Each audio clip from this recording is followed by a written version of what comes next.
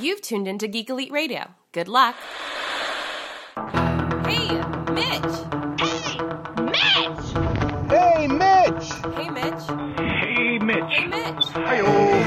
Mitch! What up, Mitch? Orderly Mitch. Hey, Mitch! Hey, Mitch. Hey, Mitch. What up, Mitch? Hey, Mitch! Hey, Mitch! What up, Mitch? Hey, Mitch! Hey, Mitch. Hey, Mitch. Hey, Mitch. Hey, Mitch! Hey, Mitch! Hey, Wyatt! Hey, Mitch! Hey, Mitch! Hey, Mitch. Hey, Mitch! Hey, Mitch!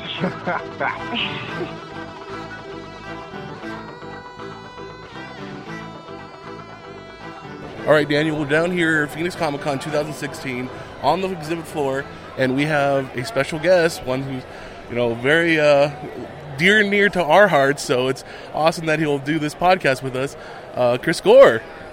Thanks for having me on, you guys. This is fun. I can't believe this is actually happening. You got it backwards. Here. Let me take this. Yeah, Chris, it's amazing. We both watched you on Attack of the Show. I remember you from the X Show also. And Oh my God, that's old school. I know, X-Show. right? Wow, man. I think that was when FX first got a channel, right? Yeah, it was like when FX launched, it was like it's kind of like it was like the Man Show, but it was more of a daily talk show, and I was on once a week.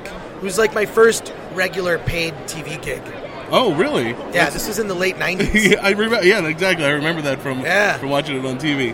On Attack of the Show, actually, you probably won't remember this, but I wasn't on Attack of the Show, but I worked for the local NBC affiliate in my hometown. I was a movie reviewer, and I didn't text you. I tweeted you, and I asked you, as a movie reviewer, how is it that you do a movie that you really don't want to watch, but you're able to objectify or separate yourself from it? You mean when you hate watch something? Yeah. So basically, I had to go watch Twilight, and your response to me was, get drunk. Yeah. No, drinks have helped so many bad movies.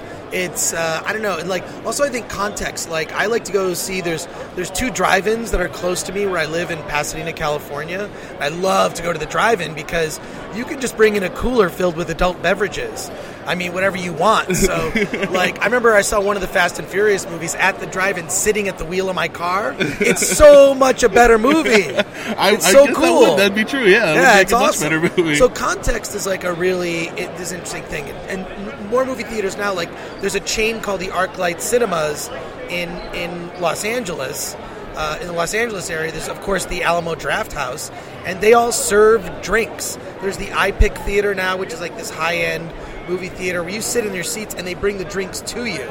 So I do think that, a bad movie will always be helped by beer. Beer or margaritas. I've always seen stuff about the Alamo Drafthouse. I want to go to one. Dude, I know you tweet about it often, too. It's one of the best movie theaters in America. I mean, the Alamo Drafthouse is it's like a very American movie theater. You've got and it's cool, too, because you cannot text or talk or do anything. People will shame you there. They've trained audiences there, just kind of like the ArcLight Cinemas train audiences. They don't tolerate stuff. We're here to see the movie. You can have a normal reaction, laugh, applaud, jump in your seat if you're scared. But it's not cool to talk. It's not cool to text. Save that stuff. And, you might pay a couple dollars extra to see a movie, but you're not going to, have a bad experience. But trust me, there's been plenty of times when I'm in my local theater, I'm like, I wish there was just a theater that was just 21 and over. Right. It's the teenagers that cause a lot of Well, that's havoc. why the drinking does that too, because these theaters where you can drink, that's a whole. But this is why I argue for the drive-in. If you want, and if the movie's bad enough, I'll text during the movie, but I'm in my car. Right, you're not. I'm not disturbing anybody else. But I have a whole method. When I go to the drive-in, here's what I do. Right, I'll park. I'll get a buddy will meet me there, or I'll get a group of people, and we park, and then in between we have two cars parked. With an empty spot between us, we close the windows on the outside of the vehicles, open the windows on the inside of the vehicles, because the sound comes through the radio. Right. We crank the sound, and then we just put those sports chairs that have the cup holders. Those ones you sort of pop out, and we sit in there, put our drinks there, and we all sit outside. It's like tailgating with movies. It is so fun. So I recommend if you're gonna go to the drive-in, it's just like tailgating. Right. And like I'll see a bad movie that I don't care about, and I'm like, whatever. And it's so great at the drive-in. It really is. Like, there is such a thing as a drive-in movie, right? It's not like The Lobster. Right. It's not like some art film, right? Right. You know, some foreign art film with subtitles. Like, no, you're going to see like a bad horror movie or Right. some cheesy thing, or as you did with Twilight. Yeah, you know, the drive-in movie theater has the atmosphere for, like, you know, that big action explosions too, or, you know, the horror movie Action movies, horror movies, like drive-ins. I really think there should be, because at their height, drive-ins, there were like 6,000 drive-in movie theater screens in the United States. Now it's less than like 300. Less than 300. That's like, but I think the drive-in's making a comeback. So, which I think is cool. And what's cool is actually the Alamo Drafthouse is doing, there's this movie called The Shallows. Have you heard of it? I have. It's like a shark movie. Right. And with Blake Lively. Right. It looks cool, right? Like, I don't know if you saw the trailer, but like, so the Alamo Drafthouse is doing a screening of The Shallows on a lake. Really? So, like, you basically, like, they set up a screen that's like a floating screen, and then you take your raft or whatever, or you could just stand and watch it in the water, and they crank the sound, and it's like an outdoor. See what I mean? Like, That's the perfect. You know, you get that atmosphere of you're going to be kind of immersed in the movie. well, they did a screening. Drafthouse also did a screening of Jaws on a lake. When what they did was they hired scuba divers to just like swim around with people. And they had those things, and they just tugged on people's legs during certain parts of the movie. So it was crazy. I didn't go to it, but I heard people talking about it. It's incredible. Yeah. Talking about your panel that we went to on Thursday night. Yes. It was a great panel. And Did you enjoy it? Yes, and I love Thanks. how much you interact with the fans, the people that are there. You know, a lot of these panels, the people that they don't want to get close, they don't want to interact, but you did, so that's awesome. Well, I mean, the whole thing is like I've been in a million panels where I'm like, let's just move on, or let's whatever. And it's like I try to get a vibe of like what the audience wants, and then like that's why I was like, well, let's just make this a Q&A. Everyone who asks a question gets a DVD, and then whatever DVDs are left, I'll just give out to. I think almost everyone at there had got a DVD. Well, we got our Dick Shark. Yeah, Dick Shark, which is like a horrible. But see, that's like a great drive-in. Like this filmmaker he's from upstate New York, named Bill Zabub, and he purposely tries to make bad movies. Like he goes out of his way. Like some of his movies are like Jesus Christ Serial Rapist. Nice. Dick Shark, Anthill Dick Farm, like Ass Monsters. Like his movies all have like he made a movie called The Worst Horror Movie Ever Made. That's it is. bold. Yeah. So, and this guy's really prolific. Like, I admire him. Like, you know, I wish I had those kind of balls to just like make a movie. Like, he makes like a movie every 6 months. It's like, hey, I made a new movie. What does he shoot on? It's just video. Yeah. It's just, I mean, look, it's so sophisticated now with like our cell phones. Like, you can get like, I mean, with the new iPhone 6S, it shoots with an app. You can shoot in native 4K. Which is incredible. Which is better. It's better than the cameras they used to shoot Episode 2 Attack of the Clones, Star Wars Episode 2. Which is, Star Wars Episode 2 was shot in 2K.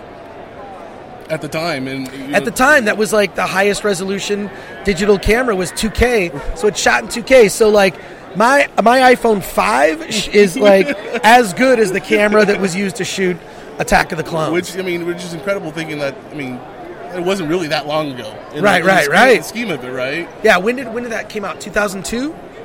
Attack of the Clones? Attack of the Clones was 2002. Yeah, you're right. So, also, during your panel, what you had to say, and I think it's a philosophy that I also adopt, is that the remakes and these reboots and stuff, they don't negate the old movie. The old movie still exists. I feel like what I don't like is when they betray the history.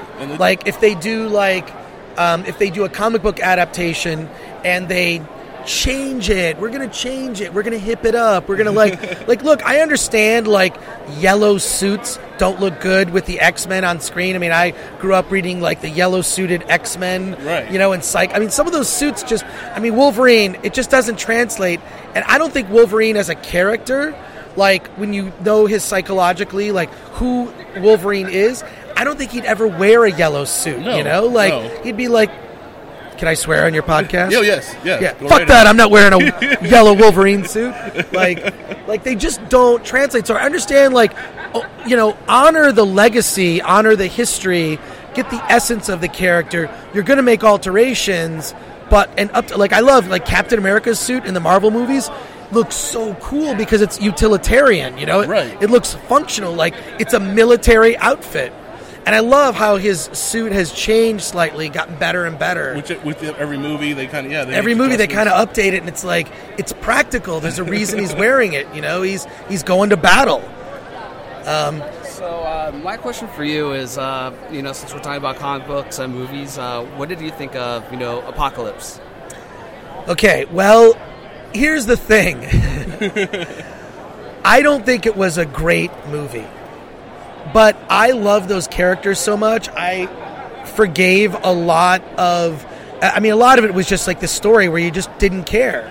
And I don't really know where they're going with, like, are they jumping ahead every 10 years now? And, like, you know, I think part of the problem, and I think maybe we talked about this in the panel, is there's so much great story material for the X-Men that the X-Men should just be a TV show on HBO. It's true. Like, where every episode, like, they should just do the episode where you learn about Nightcrawler. It's 1 hour. It's all about Nightcrawler. Oh, yeah.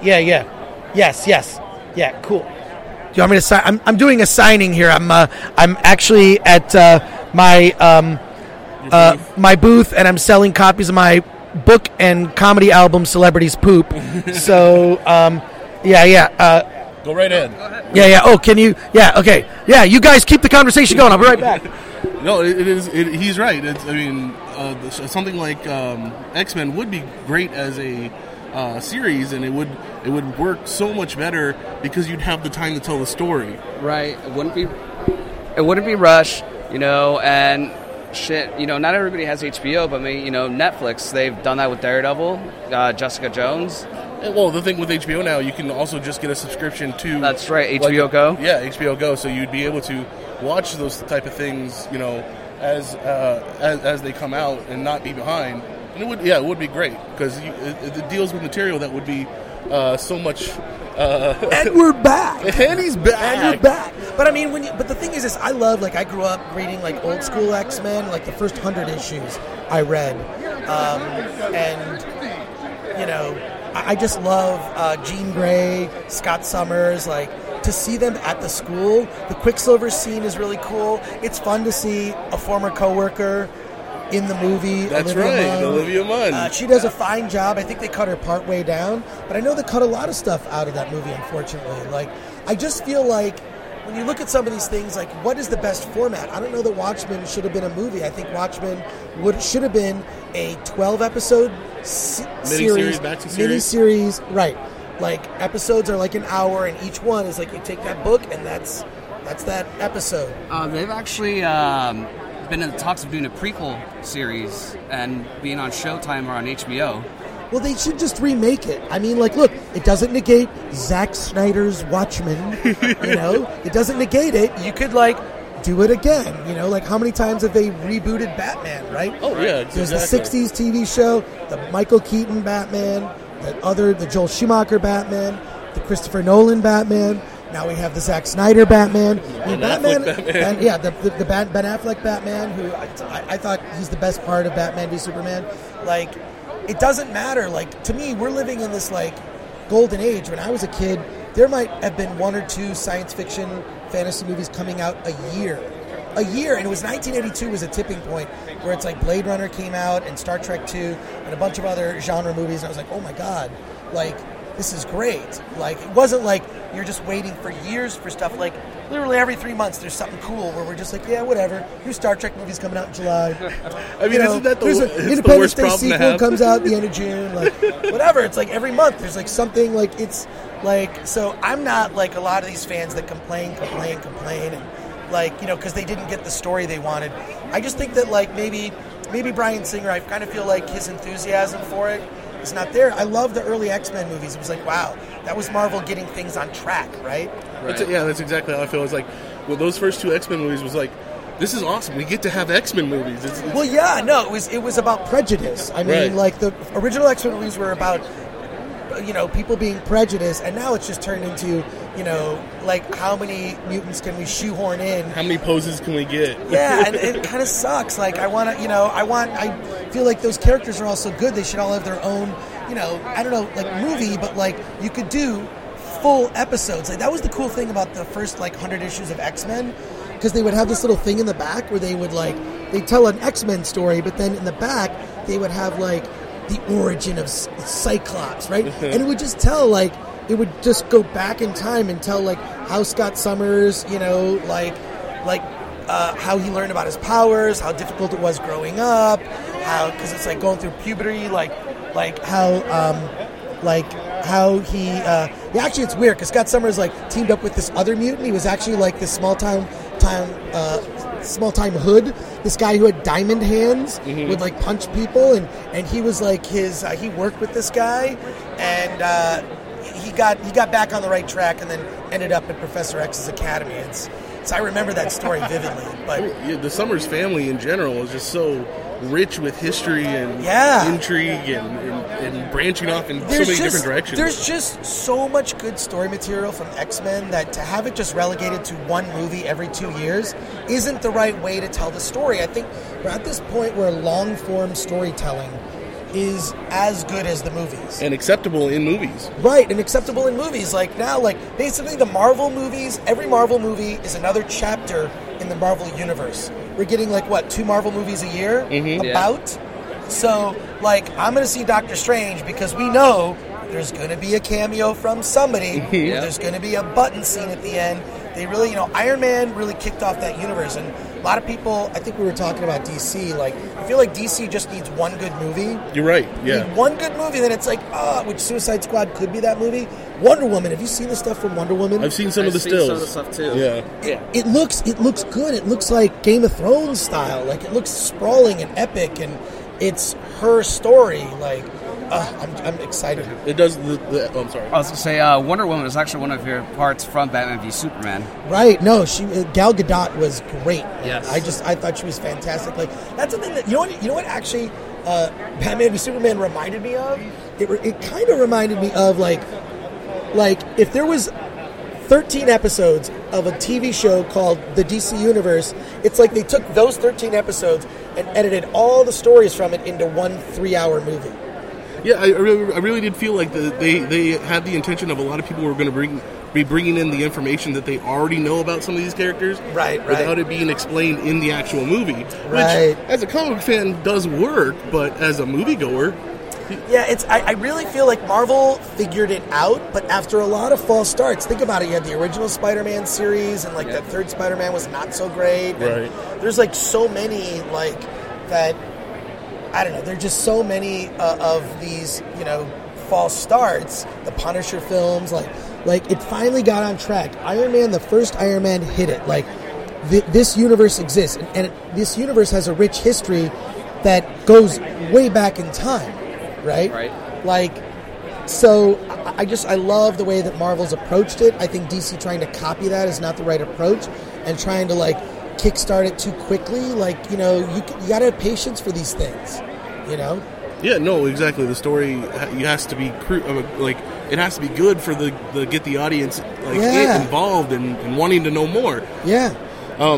With talking about button scenes, at the end of Apocalypse, what did you take from that particular scene with the Essex briefcase? Well, isn't that supposed to be Weapon X, right? Like, well, see, I don't know. Like, I know Essex is supposed to be Mr. Sinister, so I don't know exactly where they're going to go with it. But they had all those different color vials inside that briefcase, so I was wondering if you thought it had any ideas. No ideas. I just I didn't think it was that great, to be honest. Not a great button scene. I still feel like they're just doing that because the other Marvel movies are doing it.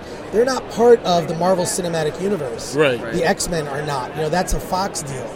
But I really hope that that Marvel gets Fantastic Four back. That would be incredible. Yeah, that would be great because Fantastic Four, that's my gateway comic. Still haven't seen the reboot. I saw it. It's terrible.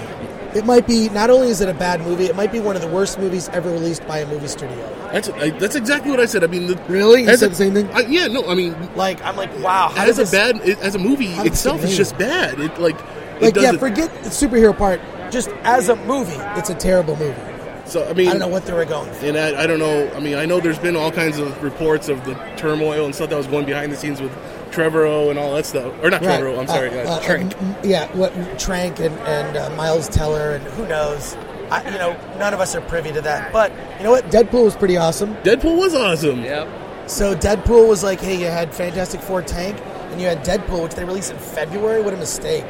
That movie should have come out, like, in the summer. Right. But, I mean, it's grossed so much money on its own anyway. It made more money than Batman v Superman. Did you know that? I hadn't known that it's domestic box office or it's world box office. Yeah. I think with Deadpool is the movie that they even cut back the budget on it, and it was kicking and screaming to come out, and yet it's done better than all the X-Men movies. Yeah, no, isn't that insane? Yeah, I don't know. I just feel like Bryan Singer, when you watch the movie, it just seems like he's lost interest in it because he just doesn't care about the details, like having it all match up. Well, see, that's what I felt like with Apocalypse. It was a lot of just him, trying to refer back to X2 and X1 that he was the one that made those. Right. Yeah, that's what we talked about yesterday. Is just that he's reusing the same plot over and over again. Magneto and Xavier hate each other.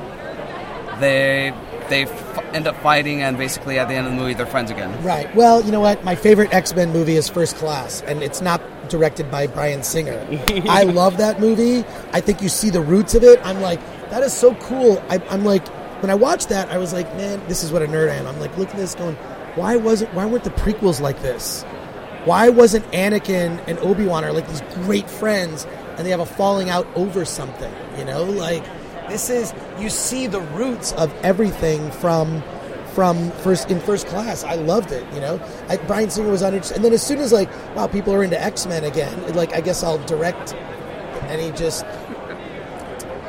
And I feel like the guys who did the special effects on the Quicksilver sequence, they practically ghost-directed that scene. Oh, yeah. It is so good. Yeah, no, I mean, that's obviously what a big part of the franchise is now with Quicksilver doing his slow-motion scenes, because they did 3 of them in this last movie. Right. So it's a big part of, how that franchise is looking at it. Yeah. We could just talk about this nerd stuff all day. This will be the longest episode of your podcast ever. Well, we actually do an hour usually. Oh, usually? Okay, cool. I mean, if we're not keeping you. No. I'm just watching. I'm watching my booth live, so checking out. I don't know if I have any sales. Thanks, Teresa. Teresa's watching my booth.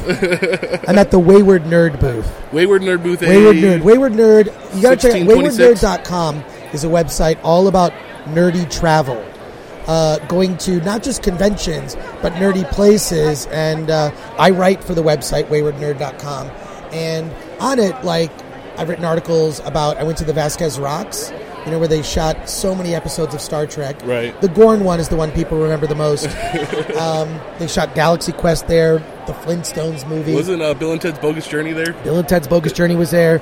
I visited actually the place where the Batmobile came out of the Batcave, which is at Griffith Park, it's a man-made cave.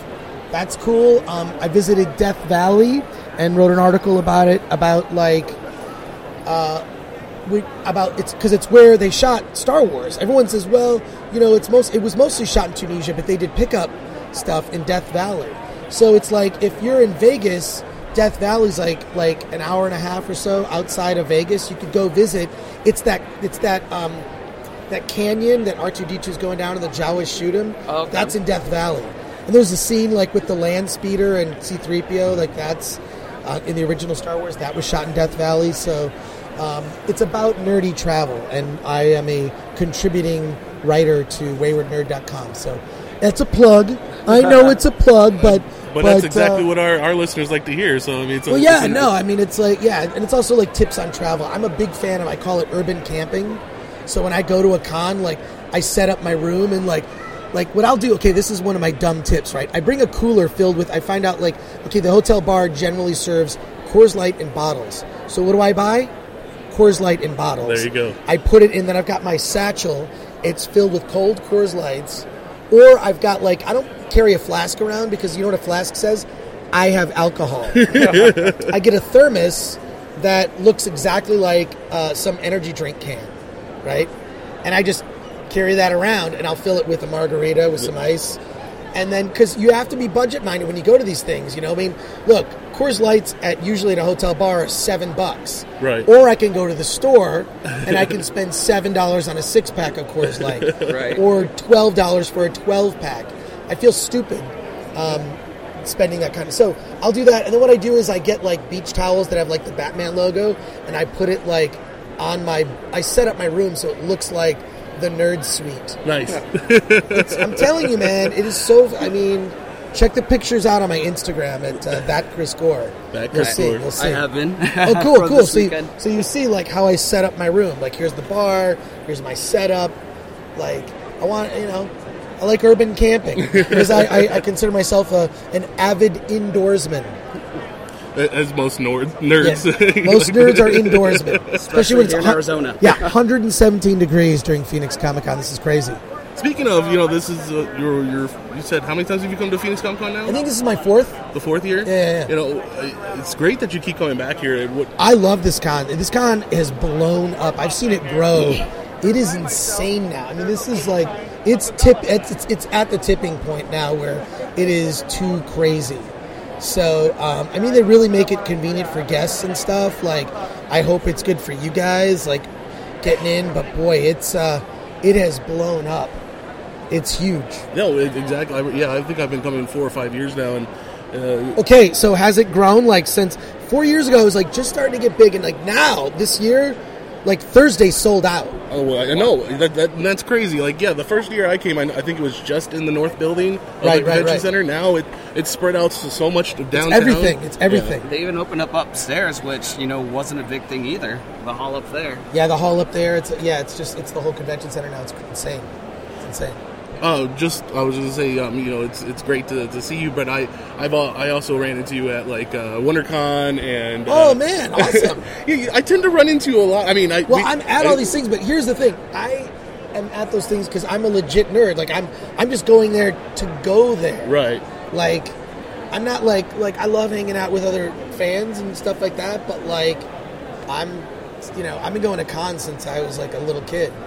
So, which, you know, I know. Growing up in Michigan, when there wasn't really a con scene then, it was just like, here's a room with comic books. Oh, yeah, we're showing episodes of Star Trek on 16 millimeter with a projector in the next room. Because there weren't, VCRs then. That's how freaking old school I am. You know, you were talking about how, in your panel, you were talking about how you were kind of the one that made this, or you were the one that made the suggestion that Attack of the Show go to San Diego Comic-Con. Yes, I was. I told that whole story about how I talked to Gavin Purcell and said, you guys should go to Comic-Con. And he said, Comic-Con, is that a convention for comedians? I said, no. It's this huge pop culture event in San Diego. So... And I imagine, once he got there, you said that once Kevin did some lives or something like that from there? Yeah, he did some live, remote segments from there in 2005. Because I asked for time off work. I was like, hey, man, I don't think I can do DV Tuesday because I got to drive down to San Diego. And then I told him all about Comic-Con, so... What would be some, if you could, like a great memory from Attack of the Show wise of Comic-Con? One memory, it's 1 year, I think this was maybe 2007. Kevin Pereira and I floating in the pool at the Marriott Hotel where we had both dumped our girlfriends and were newly single. Either he got dumped or I got dumped. I don't know. No, I dumped this girl. I don't know if he got dumped or dumped her, but like we were both like, wow. And it happened at Comic-Con to both of us. Wow. We had like some blowout with whatever girls we brought with us. And so we're just floating in the pool going, oh, this is weird. But that's a memory for sure that I thought was funny. And like the fact that it's San Diego Comic-Con has become such a big extravagant industry like event now, pop culture and movie Hollywood stuff. Like, how do you feel about that? I mean, I think it sucks because it's like the people that sort of started at the beginning. It's like hard to get in. It's hard to get hotels. Like, it's now become like a thing that appeals to everybody. Because so now it's a double-edged sword. I like to think that San Diego Comic-Con is a victim of its own success. oh yeah, You know, just like other events like South by Southwest or Sundance, they get too big, and then I think what happens is you got to watch like sort of straying from your core values. You know, that's why Artist Alley is something I make sure to always visit at every con I go to, because this is legit where this stuff starts. You know, this is where the writers. I'm right next to Marv Wolfman right now, who's a legend. And he's at the booth right next to mine, and there's other George Perez is across the way. Yep. I mean, he's an incredible illustrator, and Crisis on Infinite Earths is one of my favorite things he's ever done. But I mean, you walk through here, and it's like, this is the reason you like all this stuff is because of these people who created it, and yet they have like the smallest space. It's all like the giant booths or whatever. Phoenix has avoided being corporate though. It's not. I mean, you've got like the bigger booths, but it's not a corporate con. You know, it's mostly creators and small vendors who make their own stuff. yeah. I think the last 2 years I haven't been able to get a ticket to San Diego Comic-Con. Like, Well- you get into that pool and you get it or you don't get it. Yeah, I mean, I go to San Diego Comic-Con mainly to network and for work. I don't go to have fun. I come to Phoenix Comic-Con to have fun. Well, what are some of the other cons that maybe Well, of course, I don't get to go to? There's WonderCon, there's Kamikaze, Stan Lee's Kamikaze, which is phenomenal. I don't know, and there's also smaller cons like Long Beach Comic-Con. There's San Diego Comic Fest. And you said Monsterpalooza the other night, right? Monsterpalooza, which is in Pasadena. There's just a whole bunch of other smaller ones, Scare LA. There's Creation as a con that's just Star Trek. There's Gallifrey 1, which is Doctor Who. I go to that one. I go to that one. Dude, I got my hotel. I'm all set. So am I. Yeah, I'm at the Marriott. Where are you? We're at the Embassy. Oh, well, that's better because you get the free breakfast. And free booze. I didn't know about free booze. Yeah, from 6 to 8 in the lobby, you get free either beer or mixed drinks. Dang, I booked the wrong hotel. But the whole thing is with Gallifrey 1 devolves into LobbyCon. It does. It's all about partying in the lobby.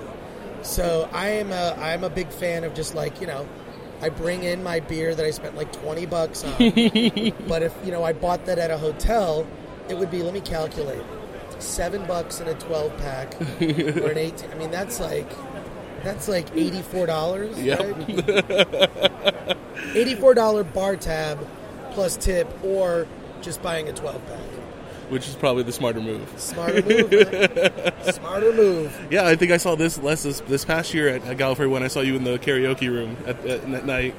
Yes, I was there just hanging out. I did not sing here karaoke, to be Yeah, clear. there were so many people singing Hamilton songs, and I had no idea what Hamilton was. It's a musical. Yeah, I know that now. Okay. Is Iron Man in it? Exactly. I don't care. Exactly. Yeah. Does the Hulk show up? Yeah. Well, it's so funny because I have this sort of running joke that my whole thing is I always when I see Clark Gregg in another movie where he's not an agent of S.H.I.E.L.D., I just pretend he's undercover, and it makes the movie a better movie. I could see that. When Robert Downey Jr. does some shitty movie that isn't Iron Man, I just think, well, this is a Tony Stark one-shot. Right. He's kind of slumming it. It sure makes those movies way more fun. Like Due Date? Yeah, or, oh my God, or yes, exactly, or whatever. Yeah. Yeah. It's been great. We're talking for 30. You're wrapping up? I don't need We're to. wrapping up. I don't know what else. I know. I do need to watch my booth. Yeah. And whatever. But, Yeah, but I thanks a would lot love for to having me get- on the show, guys. Let me know when you post this podcast. We will. It's going to go next week. Awesome. So, we will tweet at you. But we on our this particular podcast, anytime I have a guest on, I ask them if you were to have one useless superpower, what would it be? One useless superpower. What would it be? Yeah. It would be the ability to change the color of my pants. That actually, I can see this. That might be useful though. But Like it can, fashion, like if you were to spill something, Yeah. you just now something, yeah. it's all red, so they're it doesn't like matter. mood pants. So I'm going to change the color of my pants. Well, thank you. On this particular or on the way we always end it is that we say always remember to geek out. So when I signal you, if you want to say let's geek do out, it, man. okay. So this has been Hey Mitch on the Geek Elite Radio Network saying always remember to geek out. Geek out. Thank you. Cool. Thanks, guys. We now return you to your regularly scheduled program.